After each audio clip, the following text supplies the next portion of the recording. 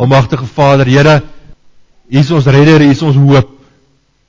Dis vir U wat ons vandag staan, met harte wat U wil soek, wat hoop soek by U, wat troos soek, wat rigting soek. Dankie vir die woord.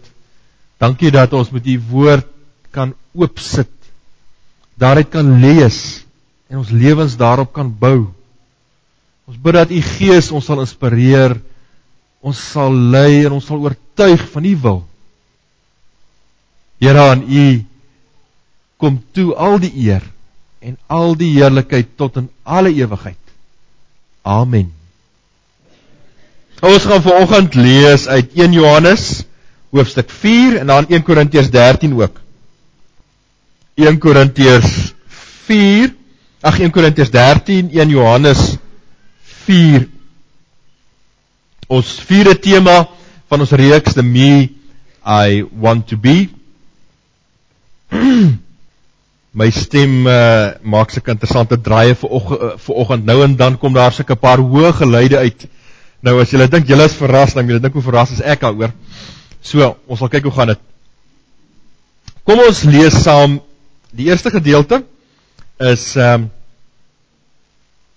1 Johannes, hoofstuk 4, en ons thema's gaan vanoggend handel oor verhoudings, en hoe verhoudings ons vermoë beïnvloed om te floreer, en hoe ons kan belê in ons verhoudings, om ons te help, om te floreer, en hoekom ons soms nie die oorvloed ervaar in die lewe wat ons kan ervaar, omdat ons nie in staat is om goeie verhoudings in stand te hou nie. 1 Johannes 4 vanaf vers 7. Geliefdes, ons moet mekaar lief hê, want liefde kom van God, en elkeen wat lief het, is 'n kind van God, en ken God. Wie nie lief het nie, het geen kennis van God nie, want God is liefde. Hierin is God se liefde vir ons geopenbaar. Sy enigste seun het hy na die wêreld toe gestuur, sodat ons deur hom die lewe kan hê. Werklike liefde is dit, nie die liefde wat ons vir God het nie, maar die liefde wat hy aan ons bewys het deur sy seun te stuur as versoening vir ons sondes. Geliefdes, as dit is hoe God sy liefde aan ons bewys het, behoort ons mekaar ook lief te hê. Amper 4 jaar terug trek ons in, daar waar ons bly in Fyn Boys, en leer ons 'n dame ken wat daar langs ons bly, Tannie Pat, soos ons haar genoem het. En sy was 'n afgetrede skoolhoof gewees, iemand wat 'n lang en 'n besonderse pad gestap het, en verskeie kinders en mense se lewens 'n groot invloed gehad het. Maar Tannie Pat was al aan die ou kant gewees, en ons het haar maar gesien as sy daar met haar kiertjie afstap na die poskantoor, na die posbus toe, en so nou en dan het ons by haar gaan tee drink, 'n bietjie met haar gesels, en agtergekom dat sy 'n besonderse mens was. Iemand wat op haar hoë ouderdom nog Latyn studeer het. Sy het by wat sy het altyd gepraat van die University of the Third Generation, dis vir ouer persone, gaan hulle na die klasse toe, en het sy dan ook Latyn begin studeer op haar ou dag, en 'n klomp ander Bybelkunde, en ek weet nie wat alles nie. So 6 maande nadat ons ingetrek het, net so voor die Aprilvakansie, maak ons reg, want ons gaan bietjie Suid-Afrika toe, dis diens die naweek, en ons spook al by die huis, en ons het nie opgelet dat ons vir Tannie Pat nie gesien loop het nie. Maandagoggend vroeg stop die ambulans daar voor haar deur. En ons gaan kyk, en hier is hulle besig om haar in die ambulans te laai. Oor die naweek het sy siek geword, niemand het dit agtergekom nie, toe die skoonmaker maandagoggend daar aankom, kry hulle haar daar, en sy is op hospitaal toe, die volgende dag is Tannie Pat toe ook oorlede. Soos haar huis daar toegesluit is daardie dag, het hy nou vir 3 jaar gestaan.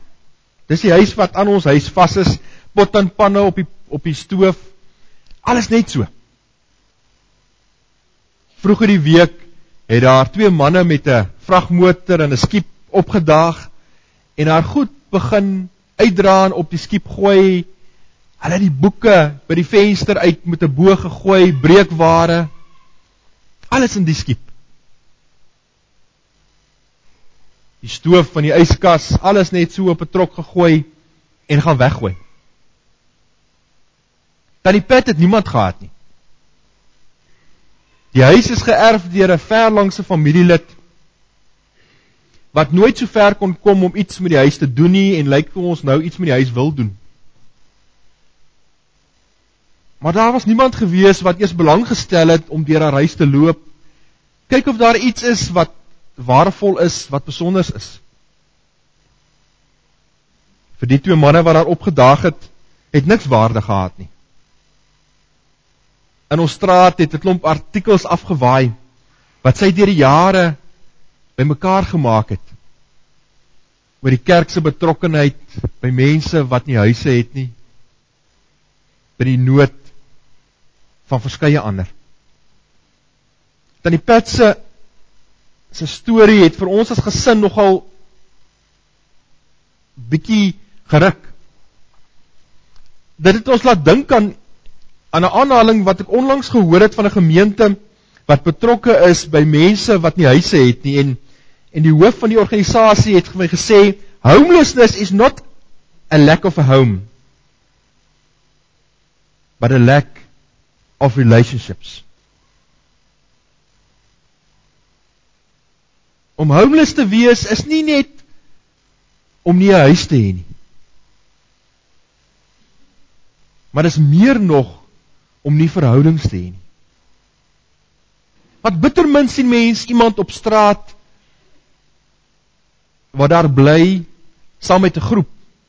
Gewoonlik is hierdie ouens alleen, daar waar hulle op straat bly. Want mense wat verhoudings het, is nie veronderstel om op straat te eindig nie. Maar die ironie is dat almal van ons is op 'n of ander stadium in ons lewe 'n bietjie homeless. Een of ander stadium in ons lewens het ons hierdie ervaring van ek het niemand nie. As ons na Brittanje toe trek, word die meeste van ons noemenswaardige verhoudings afgesny, kom op 'n baie lang afstand. En so met die tyd bou ons dit weer op, want sonder dit kan ons nie.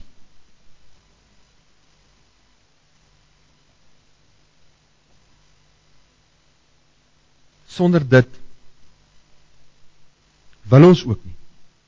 Dit is my altyd opvallend, as ons dink oor die rol van ons kerk in Brittanje, dat dit een van die kernwaardes is, die kernrolle is wat ons gemeente nog altyd vervul het, is om mense te help om nie homeless te voel nie.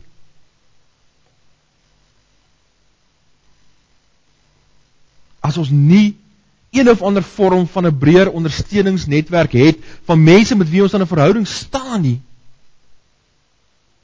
is ons alleen. En word een van die mees basiese behoeftes van ons menswees nie aangespreek nie. Kan ons nie floreer nie. En is opvallend, as ons lees in Genesis reeds, en God skaap die mens, dan sê die lewende God wat vir ons gemaak het, wat ons aan mekaar gesit het, dan sê hy, dis nie goed dat die mens alleen is nie. Dis nie goed dat die mens alleen is nie. As dit met ons goed gaan of net bo-gemiddeld gaan, dan kan ons nog wegkom met oppervlakkige verhoudings, maar die slag as dit met ons moeilik gaan, dis dan wanneer ons die diepte en die waarde besef van wat dit is om in verhouding met iemand anders te lewe. En 'n dieper verhouding as bloot 'n oppervlakkige verhouding te kan hê.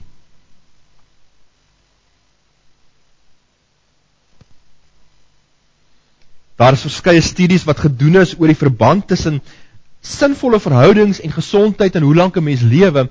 En een van die sterkste studies wat gedoen is 1988 gepubliseer in die joernaal Science, waar hulle 'n baie sterk korrelasie bevind het tussen mense wat sterk interpersoonlike verhoudings het en hoe lank hulle lewe. Die spesifieke studie het so ver gegaan om self te sê dat daar's 'n sterker korrelasie tussen die verhoudings wat ons het en hoe lank ons gaan lewe, as tussen die negatiewe invloed wat rook het op ons gesondheid. Want sterk verhoudings het 'n invloed op ons algemene gesondheid. Rook het 'n nadelige invloed net op ons primêr op ons respiratoriese stelsel.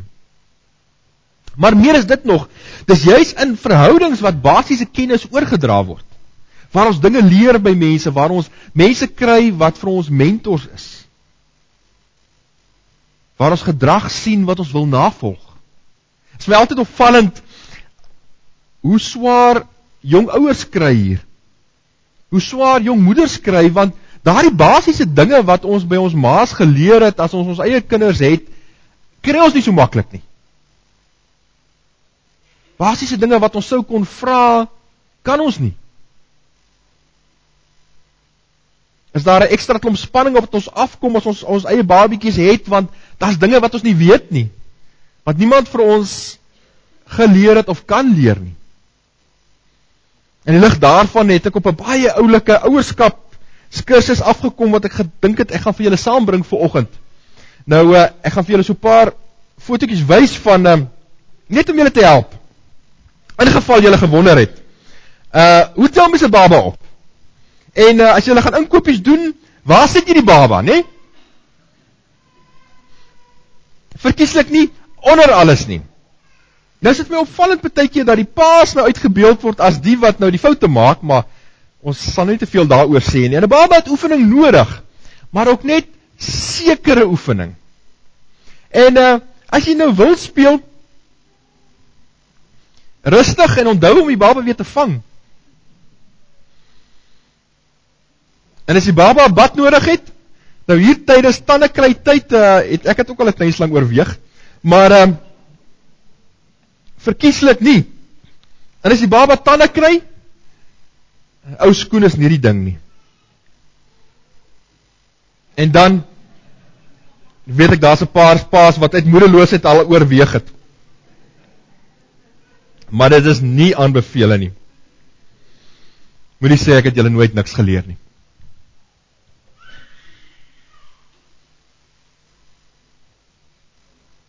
Maar liefde verander begin by die bron van liefde.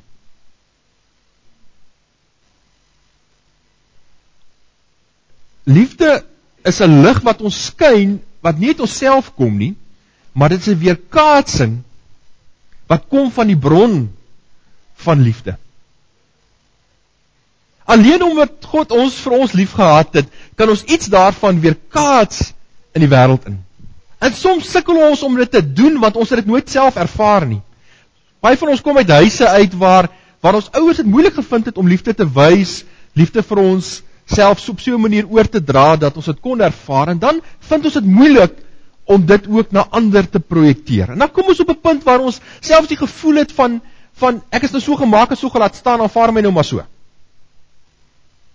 Maar dit is vir ons nooit 'n verskoning nie, want ons ken die ware bron van liefde. God,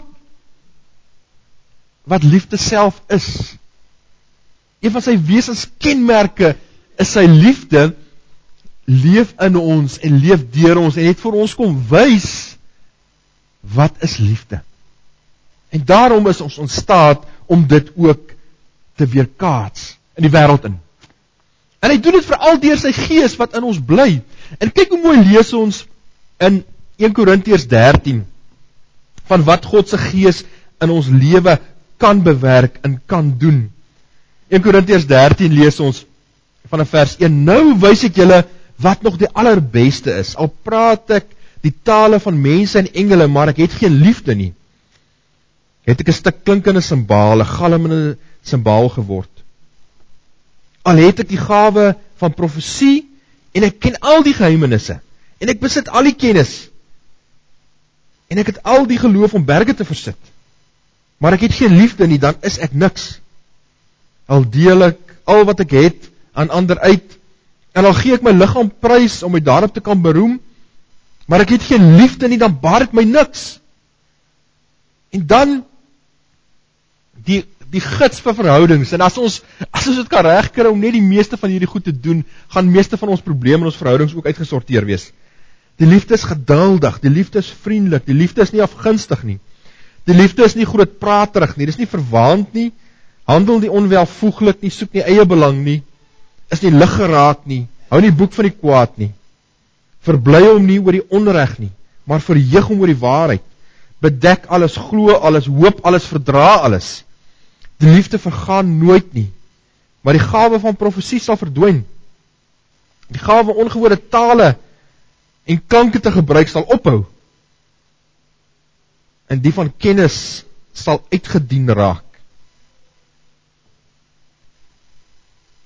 Wat opvallend is van die kenmerke van die liefde, en as die Bybel praat oor liefde, dan praat die Bybel nooit in terme van liefde oor wat moet ander mense doen nie, en hoe moet ander hulle lewe inrig nie, en hoe moet ander se liefde lyk nie. Hulle praat altyd oor wat kan ons doen om liefde uit te leef met die mense met wie ons aan 'n verhouding is. En ons kan ons lank besig hou vandag met wat ander ons moet doen om 'n verhouding met ons in stand te hou, maar ons kan niks aan ander doen nie. Ons kan net by onsself begin. En daar is so een of twee van hierdie sake wat vir my nogal opval. En die eerste ene is, die liefde is nie liggeraak nie. Nou so met die tyd het die mens nogal geneig om sulke antennes te kry, wat baie sensitief is vir sekere sake. So met die tyd het ons sekere ervarings, en hierdie ervarings maak dat ons meer sensitief is vir sekere dinge as vir ander dinge. Ons het dalk groot geword met 'n ervaring van kritiek op dit wat ons doen, en dan as ons dan later in ons lewe kritiek ervaar, dan is ons ekstra sensitief vir dit wat ons hoor. Ons antennes is ingestel op die geringste dingetjie wat mense sê, en dan ervaar ons dit as krities, as kritiek op dit wat ons doen en sê. Hier binne in ons is daar sulke lekker sterk versterkers, en die geringste dingetjie wat ons optel, word versterk, en daarop reageer ons. Dan is daar weer ander goed vir wie ons nie antennes het nie, vir wat vir ons nie raak nie, en dit pla ons nie. As julle nou vanoggend vir my moes beskuldig daarvan dat ek 'n bloubil is, sal dit my nou niks maak nie. Dit sal my nie eens raak nie, want ek het nie antenne daarvoor nie. Ek is nie eens in 'n oomblik van swakheid 'n bloubil nie. Maar as julle nou vir my sou sê vanoggend, man, vanoggend het jy soos jou Ali gepreek, dan is dit 'n ander saak. Dan sal die ding nou half hier in my kom sit. Ek sal dalk so nag of 2 wakker lê, want ek het so 'n bietjie 'n fyner antenne daaroor. Dis iets wat vir my sensitief is. Dis iets wat na in my hart lê.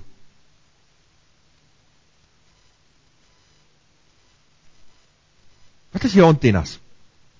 Wat is die dinge wat vir jou sensitief is? Wat is die dinge wat jy hoor en wat jy versterk en wat jou omkrap oor dit wat mense sê? Dit wat hulle doen, dit wat gebeur in die wêreld. Want in baie gevalle het dit bitter min te doen wat mense sê. Het dit bitter min te doen wat gebeur, maar baie groter mate te doen of ons antennes daarvoor het. Of ons 'n plekkie het hier in ons wat iemand iets kan kom aanhak. Waar dit in ons klere kom sit. En dit is opvallend, as ons kyk na die verskillende reaksies wat die Here Jesus gehad het op sekere dinge, en dit wat die disippels gehad het. Aan die kruis word die Here Jesus beskuldig, en hy word gespot, en hy word uitgelag, en hulle spot met hom, en sê vir hom, maar, jy het gesê, jy is die koning van die Jode, red jouself, kom daar af van die kruis af. En dit is opvallend dat die Here Jesus nie reageer nie. Hy beklei nie terug nie, maar hy het nie antenne daarvoor nie. Hy sê vir sy Vader, Here vergewe hulle, weet nie wat hulle doen nie.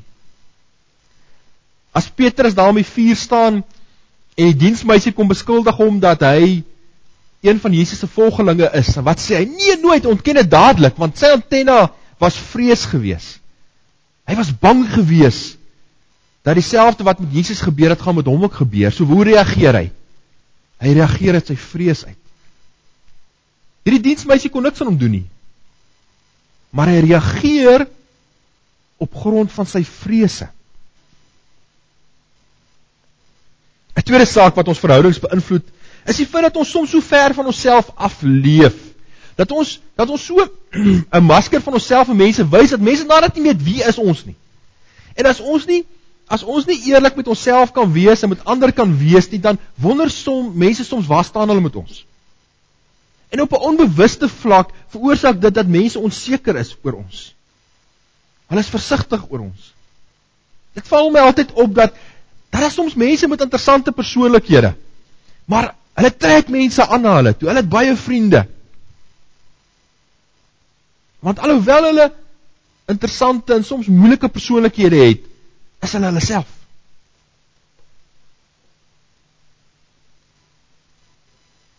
Ons almal het maar ons ware self hier in die middel en dan so 'n bietjie van 'n dop rondom ons wat ons aangeleer het so oor tyd om onsself te beskerm.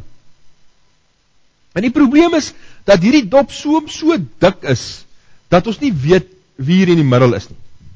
Dat ons nie weet wie is die besonderse mens wat God geskape het nie. En dan leer mense hierdie buiteste deel ken, en dan hou hulle nie daarvan nie, of hulle hou daarvan, maar hulle kom nooit uit by wie ons werklik is nie. Die uitdaging vir ons is, om in onsself te groei, sodat, as iemand ons leer ken, dat hulle die ware weergawe van ons leer ken. Dat ons soveel vrede het met wie God vir ons gemaak het, hoe hy ons persoonlikheid aan mekaar gesit het, dat ons nie bang is ook om dit te wys nie. Dan weet ons dat dit wat mense leer ken, dit wat hulle kry, is dit wat ons is.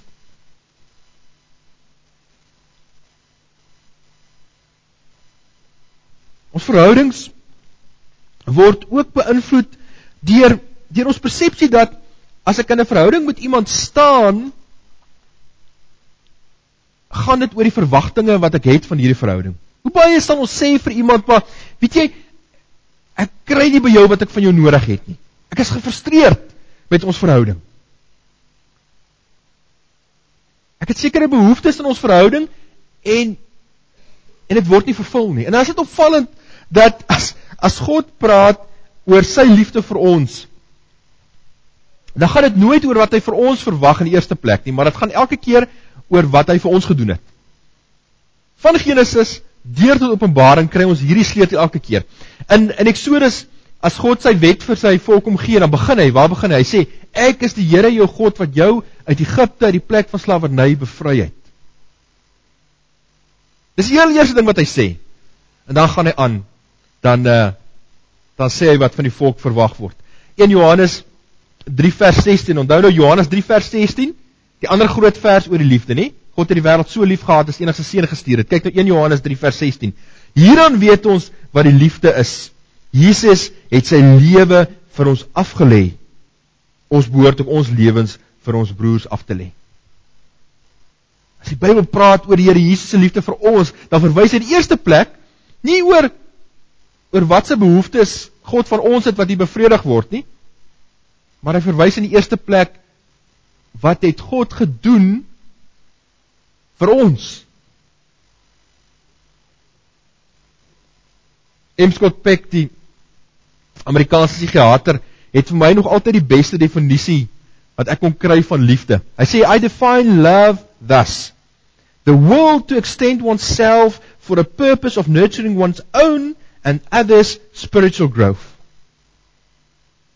The will to extend oneself for the purpose of nurturing one's own and others' spiritual growth.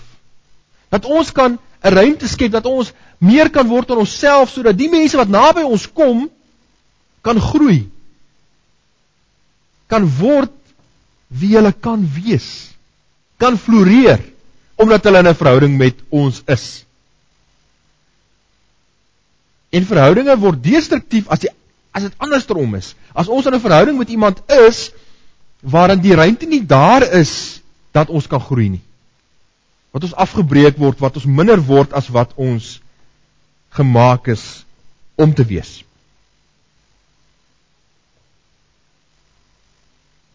Maar ek wil afsluit met 'n ander kant van die liefde, wat ons soms vinnig oorgaan of vergeet. Dat die liefde ook soms grense stel. Daar kom 'n punt waar ons in verhoudings met mense is, waar dit soveel konflik veroorsaak en soveel spanning veroorsaak, dat ons moet grense trek. Toe ons in ons selgroep nou die aand gesels oor verhoudings, toe is dit baie opvallend dat die dames tot die slotsom gekom het, die mans het niks daarmee te doen gehad nie, dat dit meestal partytjie maar skoonmoeders en skoondogters is wat geneig is om mekaar so 'n bietjie verkeerd op te vryf. Bitter min skoonpaas en skoonseuns. Nou hoekom weet ek nie, ek maak maar net die opmerking. Maar daar kom 'n punt in verhoudings waar ons soms grense stel. Waar ons sê, oor hierdie goed kan ons oor die weg kom. Ons kan op 'n respekvolle, liefdevolle manier met mekaar 'n pad stap oor hierdie goed. Maar daar kom 'n punt waar ons 'n grens trek en sê, maar hierdie fasette in ons verhouding werk destruktief op albei van ons in. Kom ons respekteer mekaar om daaroor te kan verskil. Henry Cloud skryf in sy boek oor boundaries, grense is in Afrikaans, skryf vir die volgende, hy sê, mense met onvolgroeide vermoë om grense te stel, raak dikwels betrokke by grensbrekers. Gesinslede, kollegas, huweliksmaats, lidmate van kerk of vriende. As ons nie vermoë het om soms ook nee te sê nie, om soms te sê, maar ek kan nie voldoen aan hierdie verwagtinge van jou nie, dan is ons baie keer so dat ons te doen kry met mense wat oor ons grense gaan, wat van ons dinge verwag wat ons nie kan bied nie, of wat onbillik is, of wat net nie reg is nie. Een van die beste boeke het oor hierdie onderwerp al oor my pad gekom het, was 'n boek met die naam If I Say No, I Feel Guilty. En hoe baie is dit nie vir ons is nie so nie, dat as ons nee sê vir iemand, dan voel ons skuldig daaroor. Dan krap het ons lewe meer omdat ons op 'n punt kom wat ons liewer ja sê en voldoen aan ander se verwagtinge en behoeftes, net om nie sleg te voel daaroor nie. Maar as jy ons vermoë om grense te stel, wat die ruimte skep vir verhoudings om volwasse te word. Here Jesus het nie almal gesond gemaak nie. Daar was tye gewees wat hy alleen gaan bid het. Wat hy fisiese grens gestel het tussen homself en self sy naaste disippels. Daar sekere dinge wat die disippels wou weet, waarop hy vir hulle nie antwoorde gegee het nie. Jesus het baie duidelik geweet wat hy wou doen en wat hy wou bereik. En omdat hy dit geweet het, kon hy grense trek tussen die mense rondom hom, wat hom wou wegtrek en verwagting aan hom gestel het, wat nie was by wat hy wou kom doen het nie. En daar's verskeie maniere hoe ons grense kan trek. As daar grensbrekers in ons lewens is, dan kan ons tyd beperk wat ons saam met hulle spandeer. As daar familielede is wat geneig is om oor ons grense te gaan, kan ons die tyd beperk wat ons saam met hulle spandeer. Ons kan minder fisies saam met hulle wees vir korter tye. En ons kan getrou wees aan ons eie reëls, ongeag wat ander daarvan dink. Om te weet wat jy wil weet in die lewe, wat jy wil hê vir jouself, jou eie waardes te hê, ongeag of ander daarvan hou of daarmee saamstem. Oorkant ons bly Tannie Betsy ook alleen. Langs haar bly Bert en Phil, diep in hulle 70's. 2 huise aan, bly John en Margaret, diep in hulle 80's. Mense wat die Here op ons pad gebring het. Vir elkeen van julle is daar ook 'n Pat, daar's ook 'n Betsy, daar's mense naby aan julle. Hierdie mense het nie alleen vir ons nodig nie, maar ons het hulle ook nodig om te kan groei. God bring hierdie mense oor ons pad, om vir ons te help, om net buitekant onsself te tree. Om net op te hou, om so vasgevang te wees in dit wat in ons eie lewe aan die gang is, en net 'n bietjie die groter prentjie te sien.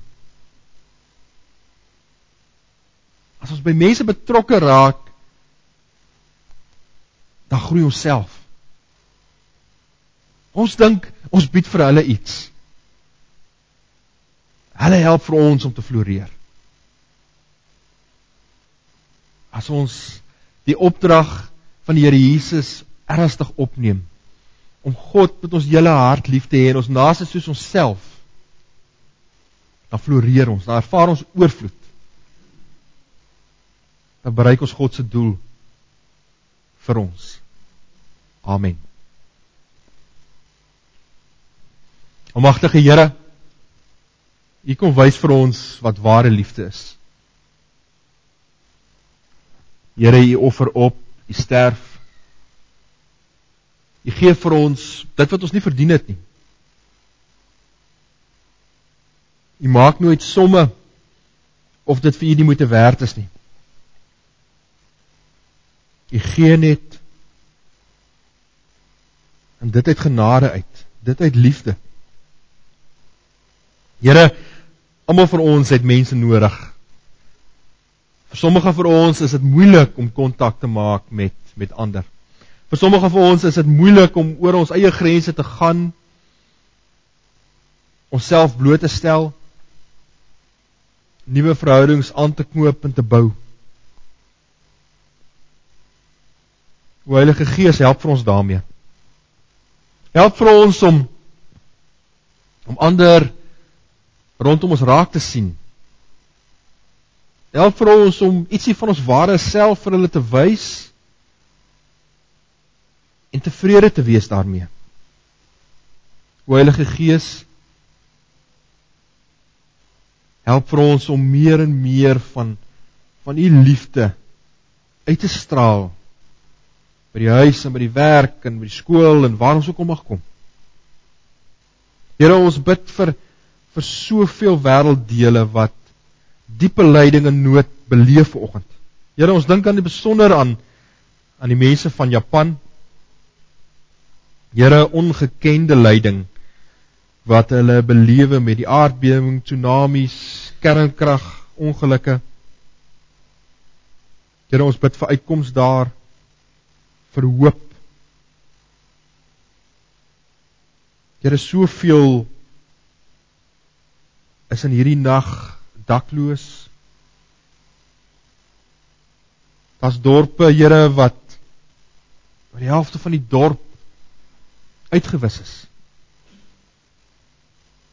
Here, ons bid dat U sal hoop bring in donker tye. Here, ons besef ook en ons weet ook dat daar baie Christene is in Japan wat in hierdie tyd baie swaar kry. Ons besef ook dat hierdie tyd is vir die kerk om ook U hart te wys vir soveel mense. Mag dit 'n geleentheid wees waar U evangelie hoop sal bring, troos sal bring waar daar hopeloosheid is. Ons bid vir ander wêrelddele waarin daar onrus is. Ons dink aan die besonder aan Libië, soveel ander wêrelddele. Ons bid dat U daar ook sal vrede bring. Dat U sal uitkoms bring in die skaakmat situasie wat tans daar heers. Here, as ons op een of ander manier 'n bydrae kan maak tot die verligting van nood daar ver, maar ook hier naby, wys vir ons hoe. Maak vir ons bereid. Inspireer U vir ons. Aan U kom toe al die eer en al die heerlikheid tot in alle ewigheid. Amen.